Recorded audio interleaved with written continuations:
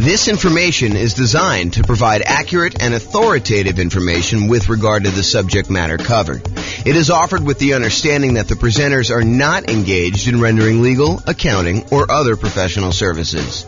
If legal advice or other expert advice is required, the services of a competent professional should be sought. Welcome to the Torrance Real Estate Investing and Real Estate Financial Planning Podcast. Learn all about investing in real estate in Torrance, California, with a combination of real estate financial planning and modeling with city-specific numbers, plus syndicated, more generalized recordings of live and pre-recorded real estate investing classes, not all of them specific to Torrance. Be sure to stay tuned after the podcast for a message from our sponsors. Well, good morning and welcome, everyone. I am your host, James Orr, and we have a really interesting, very cool class today. The class is about accessing equity in properties. And one might think, just hearing the title, that it's about like, how do you pull equity out of properties? And yeah, we'll cover that, but that's really not that much to go over. Really, what I'd like to talk about is a couple ideas related to accessing equity in properties. And this is probably a really deep topic. I could do a full day's class just on this alone. And you're like, really? There's that much stuff to go over? And the answer is, yeah, there probably is a full day's content to kind of go over this. But I will cover kind of like an intro to accessing equity in properties today.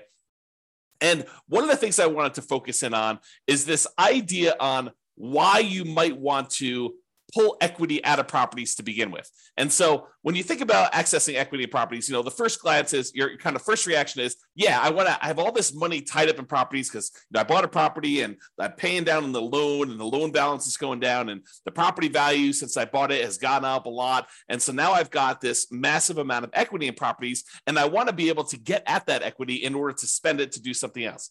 And I'm here to tell you, yes, you definitely can do that and take the money and re-leverage up and buy something else.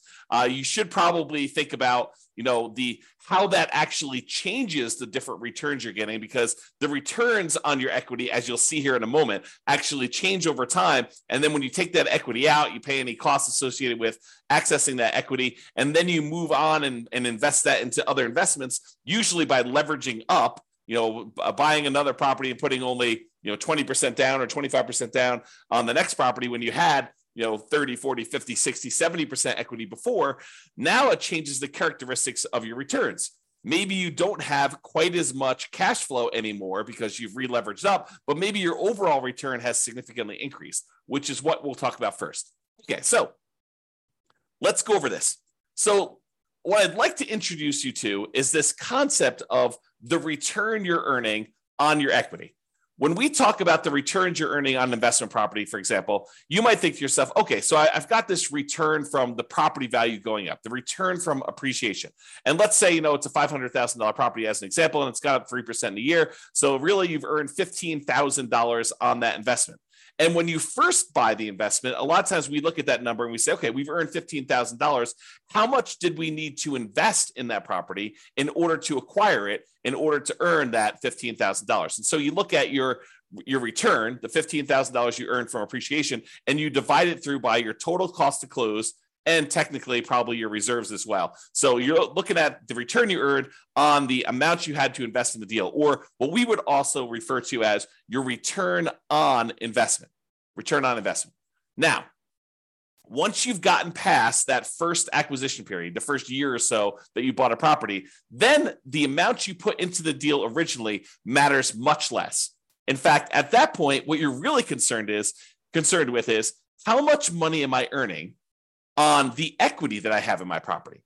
Because at this point, you're like, look, what's my alternative? I could take this equity I have in this deal and I could pull it out and I could go buy something else. So really what I want to know is how productive is the equity that I have in the property that I could go and then take and do something else with? I could go take that equity and I could go invest it in another rental property that might get a higher return, or I could go invest in stocks or bonds or annuities or whatever else I want to buy in order to take that and get a return on it. So what I really want to know after I've owned the property for any period of time, really, beyond a year. The first year, I think a lot of times we look at return on investment. But as soon as we get beyond that kind of like first year period, a lot of times what we want to look at is return on the equity we have in the property before we go and consider taking that out and looking at other properties.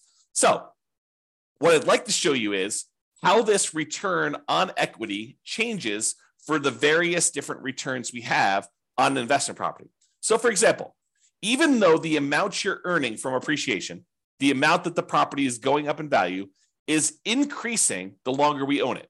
In that first year, maybe we earned $15,000 in appreciation, but fast forward a couple of years later, now the property's worth $600,000. And even though it went up still that same 3%, now it's not $15,000 in that year, it's now $18,000. So even though the amount of money, the dollar amounts that we're earning from appreciation is actually increasing. It's going up each year that we own that property, besides years that it goes down. But if we have the same appreciation rate, the amount you're earning on equity is going up over time, even though that number is increasing, the numerator in the equation that we're talking about, the amount of equity you have in your property is also going up. And it's probably going up faster than the amount of appreciation you're going up, which that means is the amount of return you're earning from appreciation on the equity in your property starts off usually the highest when you first buy the property. And in this case, we're showing it's about 18%. You'll have to do your own deal analysis. And this shows up on the world's greatest real estate deal analysis spreadsheet for you to go and look at and see for yourself. But it usually appears as the highest when you first buy a property, your return on equity from appreciation, and then it decreases. It goes down over time until eventually it becomes what your raw unleveraged appreciation rate is, which in this case, I've been using as an example, 3% per year. So if your property value is going up 3% per year or 4% per year or 5% per year, that is your unleveraged appreciation rate. And eventually, once you pay off the property and you no longer have debt pay down on the loan, the appreciation rate is actually your return on equity from appreciation. Okay. So it starts off really high and it gets lower and lower and lower over time. That's what the curve looks like for return on equity from appreciation. Now, let's look at how that changes with cash flow. When you first buy a property and you put a small amount down, 5%, 15%, 20%, 25%, 30%, whatever it is that you put down really small on that property, your cash flow is usually the lowest because over time, the rents on your properties tend to creep up, but the expenses on your property tend to creep up, but not quite as much with all of them except for your mortgage payment, which is usually fixed. Okay. So what tends to happen is your cash flow tends to improve over time. Now, what's going on here when these little kind of like lines that get all jagged and stuff like that, that's the fact that your rent is not going up every month, that we have 12-month leases and then the rents go up and they kind of increase your cash flow. So the reason why there's jagged edges here is because we've got a fixed rent for the lease and then it kind of catches up here. So you can see the curve though, and your cash flow kind of improves until you get to the point here where you pay off your mortgage and then cash flow really increases and it approaches what basically is cap rate at that point. The cash on cash return on a full paid off property is going to be cap rate. So this is showing you your return on equity. Even though your equity is increasing, cash flow is increasing a little bit more until it finally sort of levels out and then eventually pay off the mortgage and you get to this point. Okay, so that's what return on equity from cash flow looks like. Now, let's look at it from debt pay down. You pay down a little bit of your loan with each monthly payment that you make. And so the amount you pay off starts off relatively small, but that increases over time. The amount of principal you're paying with each payment actually goes up with each payment that you make. And so the final payment you make, payment number 359 or 360, depending on how you're thinking about it, that payment has more principal part of it than it does interest. In the early part of it, your principal, the amount you're paying on principal is really small, but it increases over time. However, your equity is also increasing. So just like the appreciation return, now the return on equity from debt pay down is also going down. So it starts off a little bit above 10% and it kind of decreases until finally you pay off the loan and you no longer get any return from debt pay down because your loan is completely paid off. Okay. So the return decreases over time. What are you noticing about this so far, right? Like the appreciation return is decreasing. Your cash flow one's increasing and it kind of bumps up when you pay it off. And your return on equity from debt pay down is also decreasing. You can see that what's probably likely to happen is the returns we're getting, the longer we own our property, the return on equity we're getting is tending to go down. It's decreasing over time. The longer we own a property, the lower the return we're getting, which is not necessarily a bad thing, except it's no longer quite the amplified, very aggressive rocket booster type returns that we typically see when we first buy a property. The longer you own that property, the less leveraged you are, and the lower your overall return on equity will be on that particular property. Okay, so we've covered so far appreciation, cash flow, debt pay down. The last one is the return you're earning from cash flow from depreciation, the tax benefits you get by owning this rental property. And those, just like the other appreciation and the debt pay down one, starts off high in the beginning, and eventually it goes down, down, down, down, down, because the amount of cash flow from depreciation is fixed. That is a static number. You establish it when you buy the property, and then that decreases over time until 27 and a half years with a residential property, and then that goes away. That benefit drops off completely after you own the property as a rental for 27 and a half years, and so it starts off really high, and then it goes to zero. So 3 of the 4 returns, appreciation, debt pay down, and cash flow from depreciation, they all have that similar drop-off type curve, where the only one that is not like that is your cash flow one. Okay, so now let's put those all together to show you the relative sizes of them. Okay, this is not graphically summing them, it's all just showing them in comparison. So your biggest return, and this could vary depending on your property may have much better cash flow, or much better debt pay down, or whatever it is for there. But I'd say this is a pretty typical property, what we would normally see in a relatively normal type property. And that is that the return you're earning from appreciation tends to be the highest. The return you're earning from debt pay down tends to be the next highest. The return you're earning from cash flow from depreciation, or cash flow, depending on whether your property is a better cash flowing property or the depreciation benefits a little bit better. Like, those are probably the next 2, and they could be reversed. That's probably the most common switchover point. But then over time, these 3 returns, they're all kind of coalescing down till they get to either zero for the loan payoff and for the tax benefits, which both go away after a certain period of time, or from appreciation, it tends to kind of like become asymptotic. If you're kind of a math person, it gets very, very close and eventually hits the actual appreciation rate that you're using for properties. And then cash flow, it starts off relatively low, it grows until you pay off the property, and then that significantly increases.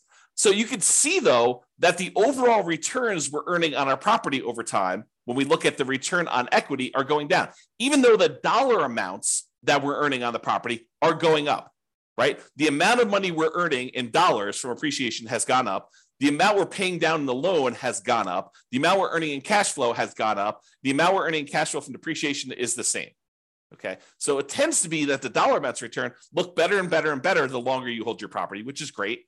But when you think about it as the dollars I'm earning on how much money I have tied up in this deal, that is getting worse, which incentivizes you. It says, hey, look, maybe I should pull some money out of equity and then go re-leverage up, go buy properties where I get back in this really high part of the curve. Okay, now I'm going to take this same chart and I'm going to do something with it. Okay, so this is the chart showing you that, the return from appreciation was, probably like 18%, somewhere in there. The return you were getting from debt pay down in this particular example is just over 10%. The return you were getting from cash flow from depreciation was probably around 4%. And then the cash flow one started off really, really low, like almost zero. Maybe let's call it 1%. So you could see all those different returns. Now what I'm going to do is I'm going to stack them on top of each other so that you could see what the sum, the additive benefit, what the sum of all of these different returns are. And that's this chart. So I just graphically add that, and I'm showing you that your overall return summed up at the very beginning is 34%. I'm just estimating, right? So it's about 34%. But you can see that, even just 10 years later, the sum is below 20%. It's probably in that 17% range. So this is why I think a lot of folks, they're like, look, my equity has grown so much in this property, especially the last few years, right? Property values have gone up a lot. We have these really low interest rate loans. And so really low interest rate loans, they pay off really fast, faster than higher interest rate loans. And then the amount you're earning from your appreciation of the property value is going up. So your equity grew really, really fast. And so this dropped off really, really fast because we had this massive equity growth. And even though rents have gone up a little bit and now properties aren't quite appreciating what they were, you're still paying off that loan pretty aggressively and your depreciation is still static. So you can see that your overall return has dropped off. So you're like, look, if I go do a calculation today and I look at what my return is on equity, it's probably relatively low. And so you're thinking to yourself, well, I've got, this equity in this property. I got $100,000, $200,000. If I've got a whole bunch of properties, maybe I've got a couple $1 million in equity. But if I go take that money out, if I access the equity and I take that equity and I go invest it somewhere else, my cash flow is not going to be as great because my cash flow has not been growing as much. It's probably going to be negative in a lot of cases unless I put a lot more down. But if I put more down, I've got the same return on equity issue going on where I have a lot of equity tied up in the property. My cash flow is not amazing. So this is the challenge that you could think about this as just like a mental framework of, if you're kind of familiar with this idea of the 4% rule, right? I could pull out 4% of my money that I'm holding in an investment. Like if I've got money in stocks and bonds and stuff like that, I could safely, I'm using safe in kind of scare quotes here, but the idea using the 4% rule or the 4% safe withdrawal rate or the Trinity study, if you're familiar with that, is that if you have $1 million invested in stocks and bonds, using different percentages depending on how you're doing your calculations, but you could probably in quotes, safely withdraw $400,000, I'm sorry, $40,000 a year, 4% of $1 million, $40,000 a year safely and have a very low probability of running out of money.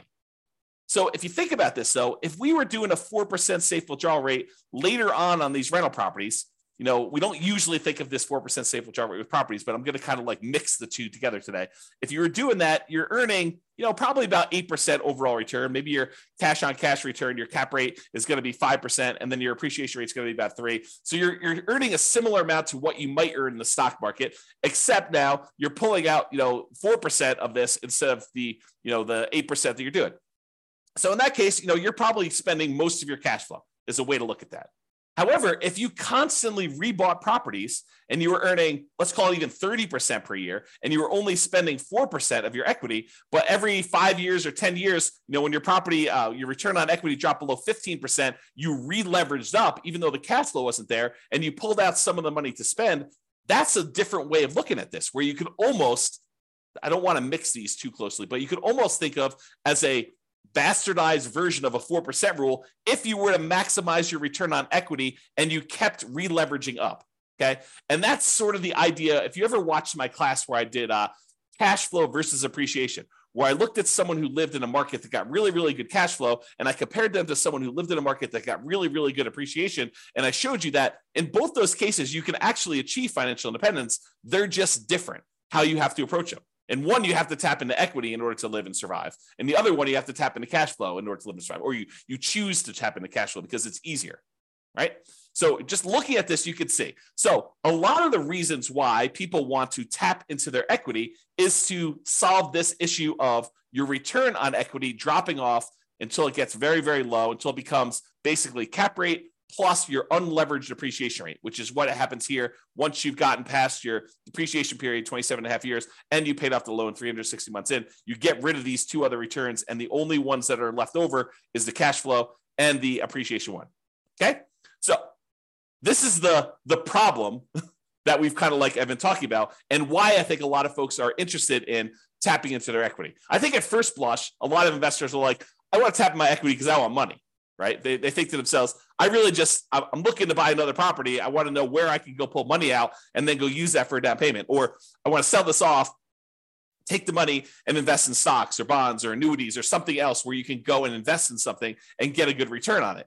And they may or may not be thinking about this concept of return on equity. But if they pause for a moment and they looked at it, they would say, I think one of the reasons why I want to go and pull this money out and do this is because the returns I'm earning, even though their dollar amounts are higher, the return on equity has actually declined. It has dropped off because of this phenomenon where as your equity goes, the returns you're earning on that equity are actually lower.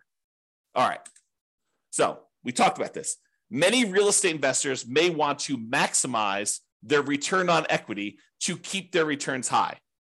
And really, what we want to do is maximize the returns on what we call true net equity. Because so far to this point, I've just been talking about equity as the difference between the price of the property and what you owe. And that's not exactly true. Because if you wanted to take that money and you wanted to go invest it somewhere else, what you really want to know is how much money am I going to walk away with after closing when I pay my closing costs, when I pay any real estate commissions, when I pay any capital gains taxes on any of the gains I've had on the property, when I've paid back my depreciation recapture tax. Like all of those things need to be paid off before we actually go and walk away with equity. And if you look at the world's greatest real estate deal analysis spreadsheet, there's a section on there, I think it's in the lower right, where it talks about how much equity you have and then what your cost in order to access that equity is. Because there are costs. There is the closing costs, there is the capital gains tax, there is the depreciation recapture tax because you have to pay tax on the amount of depreciation you took when you sell the property, and then there's your real estate commissions. And so we got to actually take into account those in order to get at our equity. So if you think, hey, look, my property is worth this and my loan is worth this, that's how much equity you have. That is your like raw equity. What you really want to know is how much equity you have when you pay off all those fees, and it may be significantly less than the amount of equity you thought. Okay? So really, what you want to do is you want to maximize that return on true net equity, because what you're thinking about is what's the return I'm earning on what I would walk away with if I sold that property? Because that's the amount of money you're going to take and you're going to invest in something else that you're going to want to know what return can I earn on that amount. It's not the return you're earning on your raw equity. It's the amount of money you would then get on a return from the money you could walk away with. Because you may have $200,000 in equity, raw equity, but you may only walk away with $100,000 when everything's said and done. And so if you thought you were earning 10% return on your true equity, and now you're really taking only half of that back, you got to earn a lot more on your money that you're investing in something else in order to get that same dollar amount of return. Okay, which is why we think in terms of true net equity. So true net equity is the equity after you pay all the expenses to access it, including closing costs. If you're doing a 1031 exchange, any 1031 exchange fees, any real estate commissions, if you've got those, any depreciation recapture, and any capital gains. And then we show your equity, your cost to access this equity, and the return on equity on the world's greatest real estate deal analysis spreadsheet.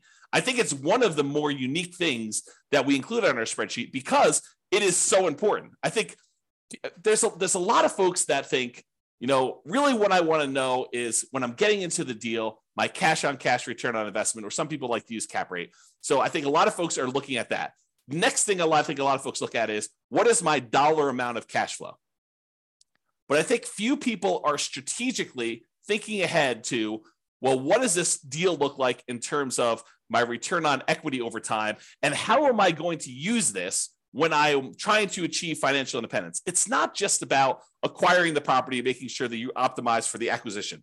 It's really, what am I doing with this property? Is this a property I'm going to be holding in my portfolio long-term at the very end when I'm living off of my investments? Or is this sort of like a temporary rocket booster type of return where I'm trying to get like this part of the curve, the early on part of this return on equity curve, and I know that I'm going to be selling this thing once it drops below whatever number you decide, 20%, 15%, 12%, whatever your threshold is for, hey, my property is not performing what it used to perform in terms of return on equity. Now it's probably time for me to trade up and re-leverage and buy something else so that I can take the equity I have in this and maybe buy 2 properties, or take the equity in this and take the equity in 2 properties and buy 3 properties with it. Like, it's that sort of thinking that we're doing. So you need to decide which assets you're optimizing for and what you're doing with those assets when you're going to be financially independent. It's one of the reasons when you use the ultimate financial independence, retire early budget, we have like spots on there for you to say, well, what's my budget now? What's my budget if I have like at my minimum amount that I need to be financially independent? And then what's my ideal? And you can look at how much you need in cash flow or resources invested elsewhere in order to achieve those goals. Then you can think to myself, okay, well, how do I get there? Like, which properties in my portfolio do I have already that I'm going to have at that point? Are they going to be free and clear? Are they going to have still mortgages on them? Am I going to re-leverage them up? What properties do I still need to buy? And which ones am I definitely selling to pay off other properties or to invest in something else like stocks or bonds or annuities or whatever? Okay. And that's the thinking I think you need to do. All right. Enough of that tangent, because I get excited about this stuff, as I hope you can tell. Now, there are many other classes, as said, about this particular topic. As I mentioned at the beginning of class, this could be a full day seminar. This whole idea related to equity and return on equity and how all this works with examples and moving it around and kind of comparing, and should I sell my property? Should I go and re-leverage, and how that moves my returns from one quadrant to another? Like all this stuff, it's a full day. Okay. And I don't know if I'm going to do a full day, but it could be a full day. If not, I will do a whole bunch of mini classes like this on different parts of it, and we'll eventually get it all covered, but just realize that's where we're headed. Okay. So to summarize this slide though, that's why some real estate investors will want to access their equity. Now, the slide that you probably thought you were coming to this class for, so how do we do that? And it's relatively simple. You can access equity in a property in two ways. You could borrow your equity, or you could sell to release equity, okay? So when you go and you borrow your equity, you're doing like a cash out refinance. You're pulling cash out of your deal in order to get some of the equity and convert it into money you have. But you have to pay an interest rate to borrow that money. You know, there's a traditional cash out refinance where you just pull money out and you do that. There's a reverse mortgage where you could pull money out and maybe you don't have any payments on it. Maybe it just accrues. And that's usually for people that are of a certain age or older, and it's on their primary residence. So you can't really do that on investment properties, the reverse mortgage. Or maybe you go in there and use like a hard money loan on the investment property in order to pull that money out. Or maybe you go and you ask grandma or your uncle for a private money loan to loan money against the property you have, and you actually borrow your own equity that way. The other variation on borrowing your equity, home equity loans, home equity lines of credit, or other second liens on the property. And in some cases, you may find a lender who's willing to do like a blanket loan across multiple properties so that you can access all of them in one loan. And then you may have to get special permission to release that property if you're going to go sell it or refinance it or whatever you're going to do. But you have to go and think about that, whether you want to do like one-offs and do a whole bunch of these little onesies, home equity lines of credit, or cash out refinances, or you want to go put like a blanket line of credit or home equity line of credit or equity line of credit across multiple properties in order to do that. So that's the whole borrow your equity side of the how do you access equity in properties. The other way is you sell. Okay, you sell the property and you release equity.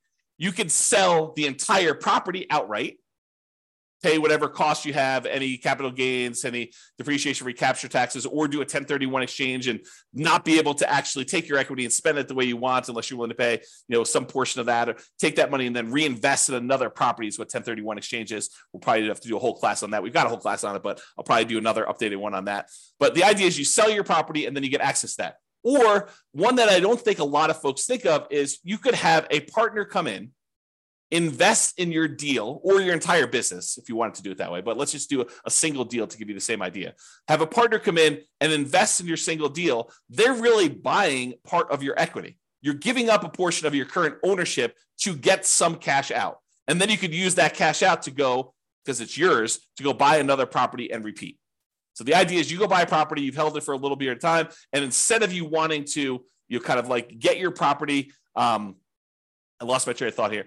You basically get your property and then you sell part of your equity in order to access the cash out, to get cash out of the property, and then they participate in the ownership of the property. They get cash flow, they get appreciation, they get debt paid out, or you could sell off just streams of income, right? You could say, look, I'm going to sell you the cash flow stream, or I will sell you the equity when I go sell this property, give them an option to buy the property, and they're participating just in the upside from appreciation and maybe debt paid out or just the appreciation. Okay, so you could do lots of different things with that. Okay, so that is the accessing equity property. So in conclusion, return on equity tends to go down over time as equity increases. That's this chart that we showed. Okay, so that kind of return on equity drops off. Many real estate investors will want to optimize their return on equity. And honestly, it's probably their return on true net equity. So accessing equity becomes important. Really, the main options of getting your equity are borrow your equity or sell to release equity. Those are the two main schools of thought for how do you get equity out of property. It's not that complicated. I mean, there's probably a little bit of nuance and detail in there, but really those are the big picture ways to do it. That's all I got. Doesn't look like there are any questions. Hope you guys enjoyed class. This has been James Orr. Have a great day. Bye-bye for now. With home prices up, mortgage interest rates up, and rents up, but not quite enough to counteract the higher prices and interest rates, cash flow on rental properties in Torrance is harder than ever. Book a call with the Real Estate Financial Planner to apply our proprietary 88 strategies to improve cash flow on your rentals.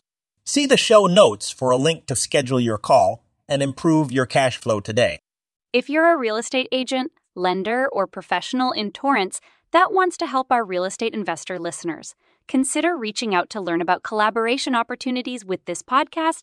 We'd love to add more value to our listeners by having you assist our investors buy, sell, and finance their real estate investments. See the show notes to schedule a call to discuss collaboration opportunities.